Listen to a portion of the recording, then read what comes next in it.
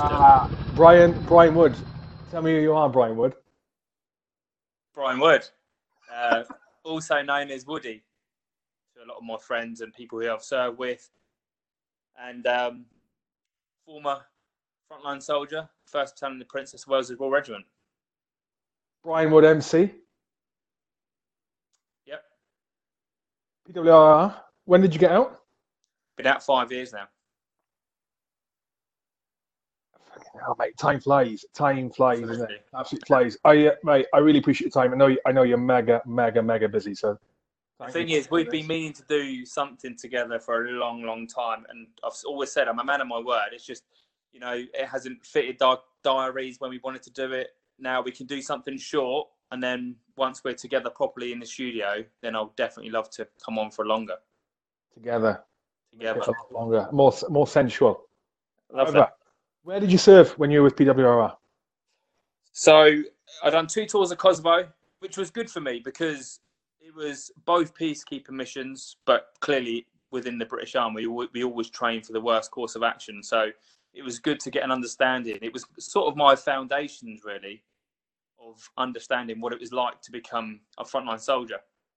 And it was good experiences. I also saw a few things which, kind of have stayed with me, shallow graves, to name but a few, because we went to Kosovo and in late 2000, 2001. So, there'd only been kind of, I don't know, maybe 5 Agricolas. That's what the operation name was, Operation Agricola. So there was still, kind of a lot of tension, seen a few things, grave wise. And then I also went back out there in 2002 and obviously seen so much of a difference with the whole restructure, the rebuild. There was kind of a lot more de-escalation by then as well. But like I said, it was good for me to get out there as a young boy to understand what it takes to be prepared enough to go on operations. Yeah, I didn't serve on Agricola, but that part of the world, they are fierce people, mate. And if they get a bee in their bonnet, you don't want to be in the middle of it. I've got a really close friend who's Serbian. She came on the podcast actually. She's Serbian. She grew up in Serbia at the time when we were bombing the hell out of them. We should actually when we do a HR podcast, we should talk about that, mate. If you'd be up for that, Yeah, no, definitely. Because, like I said, I was there for a year. 2 different 6-month tours. There was a lot of change. I was in Poggiovo, then I was in Pristina. So, it was interesting.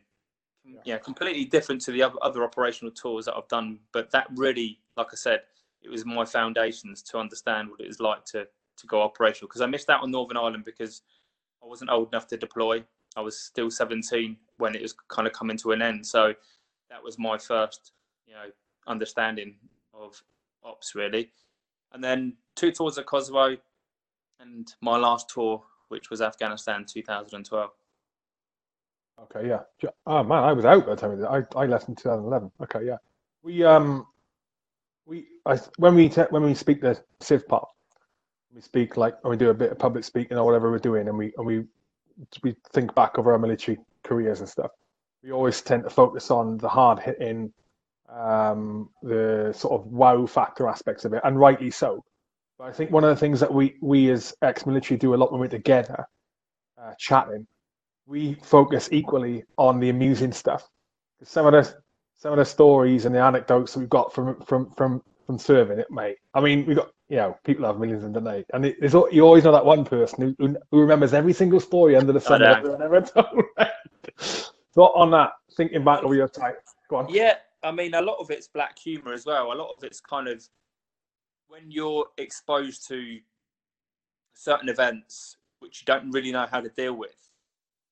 We're very good at putting a tiny bit of humour to release a lot of pressure because, look, a lot of people out there have done a lot and seen a lot, and it's in the moments where you can kind of characterize it, which can relieve a lot of pressure as well. And people look at it and go, how can you even make that a joke? But it's our way of kind of dealing with certain situations, and it's really important that we maintain that.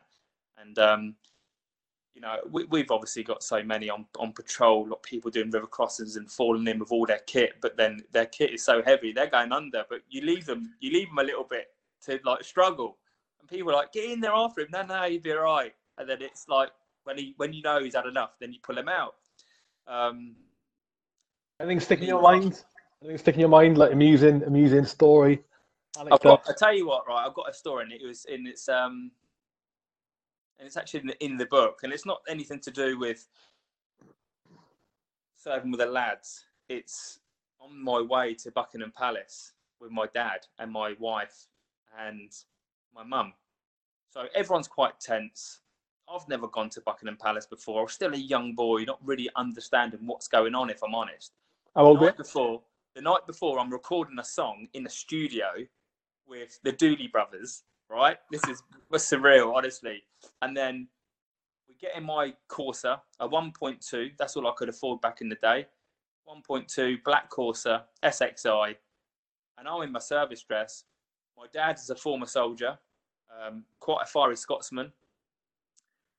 He's all uptight because it's his son, you know, we're going on this incredible, you know, journey together.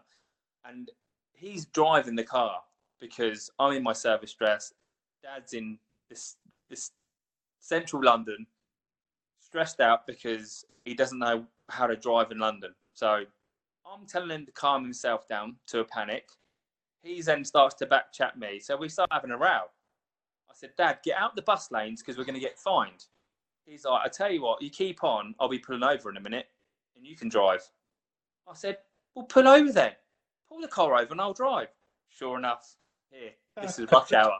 He's pulled his car over in the bus lane and I'm committed now. So I can't say no, just calm it and we'll go. I'm committed. So I'm in my ammo boots, the whole works. I get out. He gets out. We then both switch places. I get in, adjust the seat. The cars and the horns are going nuts. He's there. I'm like, right, let's go then. So I'm like so rigid and focused to get myself there. We've not spoke to each other. I've pulled up thinking, yes, I've only found the gates as well. So I didn't have to ask him for any directions. I've gone in, but it was the wrong gate. I was like, and they were like, no, you need to go around the other way. And I was like, anyway, we had a bit of a laugh once we parked up, got out the car, and it was just a very random moment. You know, both quite characters. Stubborn, yeah. And we got there, but to be honest, Dad's kind of a non-emotional man as well. He's fiercely proud. He, in my opinion, he is actually, without sounding, you know, too soppy, but the man is 100% an inspiration to me, and it's definitely, I regard him as top of the tree for inspirational wise. And he just, as we walk in, he said, look, you know, I'm 5'8", but today I'm 16'9". I'm really proud of you, son. And he doesn't normally say that, you know. So to me, it was like, wow, like he actually has got a heart. And he's getting a bit softer now. He's getting older with the grandkids and stuff. But that was a real memorable moment for me, which always sticks in my mind. Amazing. Mate, sometimes all the pressure of something like a day like that brings out the best in people at the end of it, and the worst. Absolutely, yeah, absolutely, mate. Yeah. So on that then, it's an amusing story to do with your service. Absolutely going to Buckingham Palace, mate, and obviously congratulations on the MC, well deserved. So I normally ask my next question. I say normally. This is only the second snapshot I've done. I would ask what has your toughest experience been? Now, it doesn't necessarily have to do with an operation, but I'm guessing, obviously you got the book double crossed. I'm guessing that your toughest experience was either that battle or it was the aftermath. So that's the question. What has been your toughest experience so far? Yeah, I mean, you're right. And it wasn't the battle because I knew how to be a soldier. It was 100% the aftermath. And it was for a number of reasons. One, kind of being branded as a murderer, committing like some barbaric war crimes which never happened. That also getting traction and going up and out into the public domain. So you've got the BBC, who are releasing Panorama on whose orders, which really smeared the British Army, my regiment, and clearly us who were involved really bad, made us out to be gross humans, and it just wasn't on. And then having to deal with the phone calls from family and friends asking me the questions: have I done it? Why are they, why is the newspapers printing this? I mean, it really affected me so much so that was the point where I needed to go and get some support, because I was just overwhelmed. I'd hidden all that trauma from the battle, just parked it like a lot of us do. Didn't want to talk about it, just parked it all up. And once all of this came out into the public, it punished me in so many different ways, that it brought everything back up, because I was having to then read statements after statements after statements, having interviews all over it. So all of a sudden, I'm back on the battlefield again, but they're dissecting every movement, every word of command, every combat estimate that was spoken about on that battlefield. And I just can't shake it. And then I'm struggling to sleep. I'm worried sick, because I'm just a normal guy. I'm only human. And when you're under so much pressure, everyone reacts differently. And for me, I just struggled to maintain focus. And 100%, it was the hardest thing to endure, for doing something, I would say, overly brave. I know there's so many acts of bravery which have happened and continue to happen within the British Armed Forces. I get that, and I'm no different. But to then have that flip 360, and then all of a sudden you're kind of branded, like I said, as a murderer, it punished me. And I never knew how to deal with it. Because, the Ministry of Defence 100% had lessons to be learned. They didn't support us. That was very poor. No one asked to meet me, reassure me, kind of act as a bit of a ring of steel around us when we needed them most. I really needed someone to reassure me, but I never got that.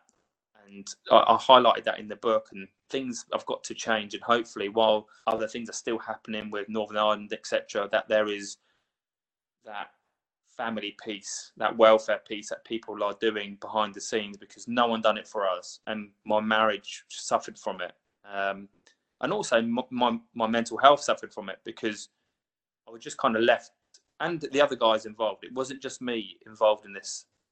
Everyone else was in the same boat, just kind of left to deal with everything what was going on around us. So yeah, it was a poor effort, but I've got a love affair with the military, and I struggle to say anything negative about them. But the bottom line is, I'm also, with my integrity and my values, I've got to bring that up. So hopefully it will make changes moving forward, because it has to be done. It is a worry. I think things like with your case, and with all you guys involved in that case with Iraq, and with the Battle of Danny Boy, and with what's going on with the historical allegations with Northern Ireland at the minute, and it's always in the back of my head. No one's safe, and it's not. People think, people may have this perception, or who are non-military, who think, well, you only need to worry if you're guilty of something. It's not the case. It's not the case, because you're a case in point. Like, especially in terms of multiple wars in the Middle East, where the people in the Middle East where he served, Iraq or Afghan, right? They're exploitable. They're vulnerable people. They're exploitable, which is exactly what the lawyers do and did, by money for witnesses, money for statements, and then they make a statement, and that, because they said it, well, it must be true. And then and then all of a sudden you've got your situation. Whereas, and the same with Northern Ireland, and I don't think it's really hit Afghan yet, that anything like that. But I think it's going to, and it's going to be another nightmare. It's going to be another nightmare. It depends. It all depends on how these historical allegations are handled going forward, and hopefully the Office of Veterans Affairs is going to play a hand in that. But it is a worry now. Oh man, it must be the worst thing in the world to be in the position you were in, and your mates were in. Horrible. I can't imagine it, and it is worrying. And people walk around pins for it because of it. I mean, Hugh, you know what it's like to be on operations, and it's such a demand. And when you're under so much pressure, with only a split second to get decisions made and also commit to them, no one can really understand it unless you've been in them situations, and it is so hard to then be in a dock, getting cross-examined by some very intelligent QCs who don't have the experience of battlefield or war fighting. It was hard for me to accept what they were saying about me. It was hard for me to take when they put my citation up on the big screens in that room, not to congratulate me. They pulled to pieces everything what was stated good about me in that citation. About Really? Yeah, about why I used 15 rounds to eliminate a target, and I was like, where does it state about using the use of ammunition to eliminate a threat? Militia fighters. These are fighters who ambushed us. Tell me where it says that I over exaggerated that. Why are we even talking about this? Then they went at me because I never gave one of the Iraqis water in the back of the vehicle, where I've just been fighting for 4.5 hours. I get in the back of the vehicle, trying to hydrate me and my lads after that day, and because I never give some of the Iraqi detainees, prisoner of war, any water. The guy who's just been shooting at you. Yeah, never given any water, which I admitted because I never did, because we only had a bottle left, and I'm going to look after my soldiers at the end of the day, and I never did. Even though he's puckering his lips and he was asking for water, and I've actually admitted that, saying yeah, he was, and I've been honest about that. But I've only got one bottle of water. My other guys, 3 of them on a drip, because to rehydrate themselves, and I've only got a bottle of water left. So therefore, I'm going to use that for us, because that's what I think is humane, looking after me. But they thought that was inhumane because I wasn't giving them any water. It's full in context, though. It's like, on the flip side, if you were sitting there and you had a bunch of crates of water, mate, sitting on water everywhere, you'd hand them. I know I would. I'd hand the water over because I want them to stay alive to flip and punish the bastard. Sorry, pardon the language. You know what I mean? But I'm just conscious of time, mate. Yeah. How is the film coming along? Can we talk about it? Yeah, I mean, we can talk about it. Certain elements, anyway. Look, it's going to be a major dramatisation. It's going to be a 90-minute feature on one of the main broadcasters, and if you put 2 and 2 together, you'll probably get it right. But I can't verbally say it because it's not been, the press release hasn't come out yet. I'm not very good at keeping secrets, but I'm a fan of Netflix. I mean, well, we'll see. I mean, it's going on to a huge main broadcaster. Like I said, it's going to be a 90-minute feature, so feature film. It's going to be that feature of the year, and the budget's in place. The budget's a punchy budget for it as well. So, and also I'm involved in the consultancy. So if there is any military hiccups, then it's down to me. It's on my shoulders. So, look, can I believe it? Of course I'm not. I'm just an ordinary guy like everyone else, mate, which has served their country. I would like to think I've made a small difference to our nation, and to have this kind of come out the other end when 10 years ago I couldn't even see the hand in front of my face because my headspace was so foggy. Now be in the clearest of headspaces, probably more driven now than I ever was, even in the military. And this has kind of come about. The book done really well. Went into the Sunday Times bestsellers at number 3, number 2, but then I couldn't shift Michelle Obama. But I can accept that. And then having the option for the film, and then having where we're at the moment is just waiting for a couple of signatures for casting. Everyone will know the casting is unreal, and then we go shooting. So we start to film probably the end of spring, which is incredible, and then it's going to be out this calendar year. So look, that's rapid. Yeah, it's rapid. They're not messing about. I mean, it's really exciting, mate. And also, and you are the first person, other than, and I told you about secrets, didn't I? I'm not very good at keeping them. Hence, I can't lie. So when people are asking me stuff, going back to our Sweden, I can't lie, and I'm an honest guy. So it just stressed me out. But I'm actually going to be involved in another film as well, separate to what I'm doing, which is, I just can't believe it. But that's kind of done, and we're moving forward with that. So yeah, I can't really understand what's going on at the moment myself. Woody the actor. Woody the actor, mate. Looking forward to it. Yeah, it's going to be sick, mate. It's going to be really cool. And like I said, I'm not one to gloat or anything like that because I'm not like that's not in my genes. But it's the second film is going to really, I think, support, raise awareness, and will be a good thing for veterans because I love giving back. And I like to think you know that by the stuff that I've done in the past. And I know that you do. And I know that like what your stuff with Team Rubicon and what you're kind of doing with your podcast is, it's really having these conversations. Like your last one, I think it was, when I watched you guys in that booth, I actually messaged you because I thought it was that the content was that powerful. I thought it's about the stigma. One of your officers was on there. Oh, Dean Whitten. Loved it. I thought it was great. I commented. I said that is brilliant content because it will go and help other people. And that's what this is about. What we're doing now is about supporting other people, raising the awareness on subjects that don't like to be spoken about. We're also, trying to support the armed forces, and I'll be first person to answer any questions that people have got on joining the organisation. I would always support that, regardless of what's happened to me, because I know it's an incredible belonging. The organisation, you're not going to get any better experiences. You travel the world doing something that you love. It's just brilliant. But I know there's many out there, and I will continue to be an advocate, and I'm passionate about it. Well, you just started. Thanks for the kind words. You just started a podcast as well, haven't you? Yeah, I have. Yeah, I have. Just on the first one, actually. It's called the Raw Edition. Did you find it? It's called the Raw Edition.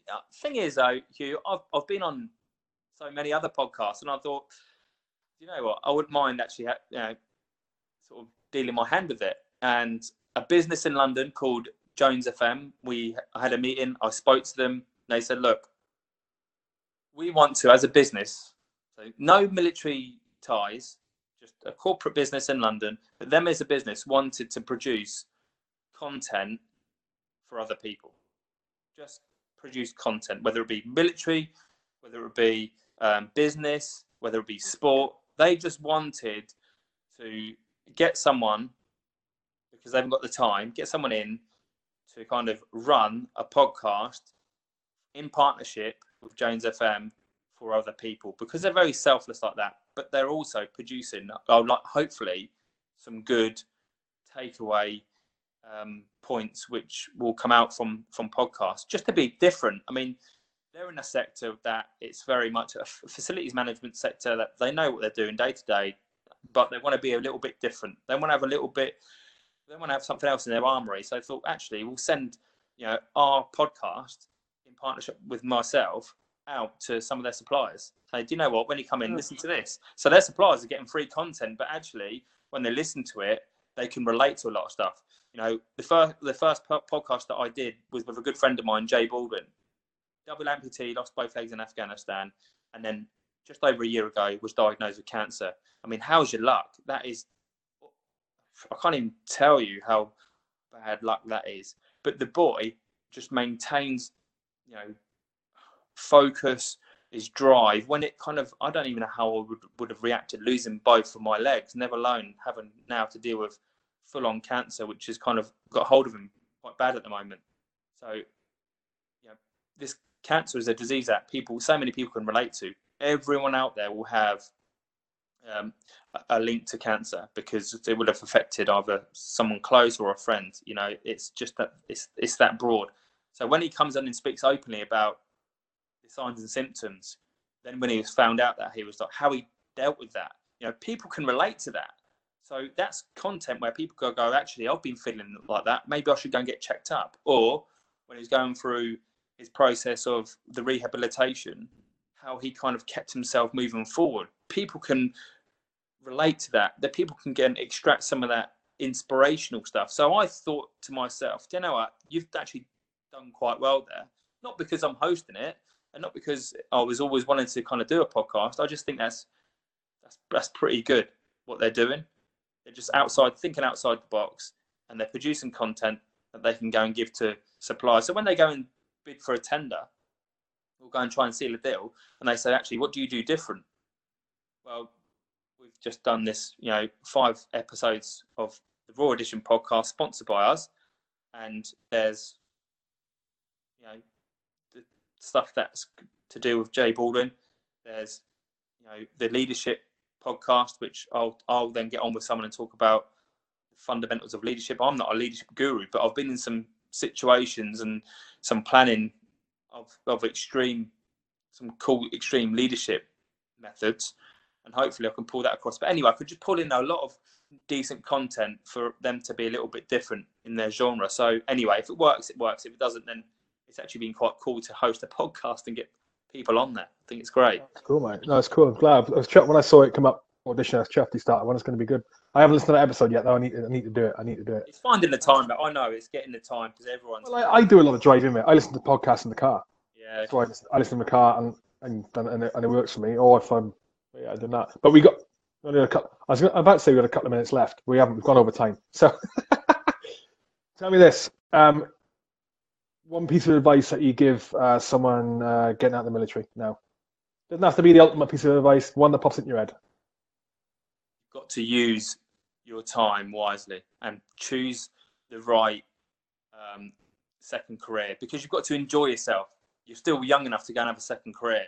So choose something that you want to get involved in and you've got a passion for and what makes you happy. Don't just jump on, and go out and do your close protections kind of stuff, because it's a comfort zone. You're so much better than that. So much skill sets. Use it wisely and spend your money wisely also. Yeah, I agree. I think if you haven't got an immediate option to get a foot straight into that ideal second career, get a job that gives you routine, gives you money in, and you use that time to exactly what you said. Understand what do I really want to do? What career do I want to get into? 100%. It's important. It's important to be happy as well, Hugh. Right? I mean, the job's a big factor in that. Yeah, it is a big factor because it gets the best out of you. If you enjoy doing what you're doing, 100%, you'll squeeze that extra 5% out because you don't mind. It's so important. Don't rush it. Your transition's difficult, right? I know we've gone over, but the transition from that institutionalized bubble, the structure, the detail, the clear direction that you're given every day to, I call it the real world, it does take a little bit of time to adjust, to get used to it, to find your identity again, because we lose that when we come away from the military. But with that unstoppableness attitude, the kind of never quit stuff, it definitely pays dividends. Definitely, because you're worth it. 100% you're worth it, and you've got to really hone in on what you've done and your experiences. If you can then put it into your stuff that on your new journey, you will definitely succeed. I agree 100%. But did you just throw a hair product tagline at me? You're worth it. Is that not? That is. Yeah, mate, I'm getting greyer than that, man. I tell you, I'm struggling now. I was thinking someone's betting to put that in there, mate. Where can people follow you and follow the podcast? I really appreciate it, mate. It's just on all social media, and it's just Brian Wood MC at Brian Wood MC on all platforms on social media. Definitely give that first podcast a listen. I mean, Jay, what an incredible, inspirational guy, and it's not for. It doesn't interest me about the views or how many people I listen to it. I just think it's a great story for people to when they feel that they're crying over spilt milk. You won't ever do that again after listening to that. I'll definitely listen to it, mate. I'll definitely listen to it. Listen, best of luck with everything. I really appreciate your time, and we will get the podcast proper done soon. Excellent.